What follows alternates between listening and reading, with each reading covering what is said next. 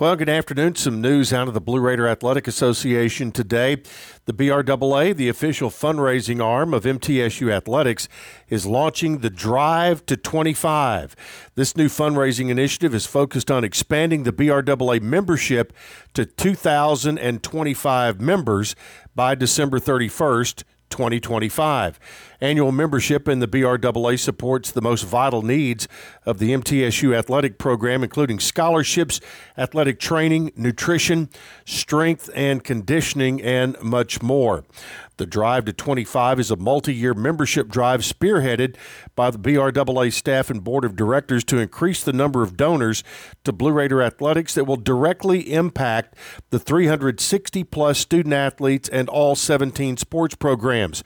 Fans and alumni can participate in the important drive by joining the Blue Raider Athletic Associations with donations of $100 or more, which makes them eligible for membership benefits. BRAA membership for the 2021-22 year was $926, which is below the majority of peer institutions. The Drive for 25 will more than double the BRAA membership over the next 3 years and make a profound impact on the student-athlete experience at MTSU. All right, let's turn to basketball. On the men's side, Middle Tennessee is back on the road this weekend after a pair of home wins. The Blue Raiders take on Western Kentucky in Bowling Green tomorrow night before heading south to Birmingham for a Saturday matchup with UAB. Middle is looking for just its 11th sweep of a multi-game season series over Western Kentucky in a rivalry that dates back to 1914-15. With just 7 games remaining in the Conference USA season, the Blue Raiders right now tied for third in the league with UAB, but currently have the head-to-head advantage over the Blazers, winning in Murfreesboro on January 16th. Thursday's game in Bowling Green will be televised on the CBS Sports Network. Saturday's game at UAB will air on Stadium. Both games radio broadcast, of course, on the Blue Raider Network on 94.9 The Fan and 95.1 in Murfreesboro, the Varsity app, and, of course, on GoBlueRaiders.com. Middle goes into the game 15-9. Western is 13-11. Blue Raiders are 8-5 in Conference USA. The Toppers are 5-8. All right, on the women's side, the Lady Raiders are back home after a tough weekend in Texas. They have a 1-game lead over Western Kentucky in the Conference USA standings, and Western will come calling on Thursday night at Murphy Center.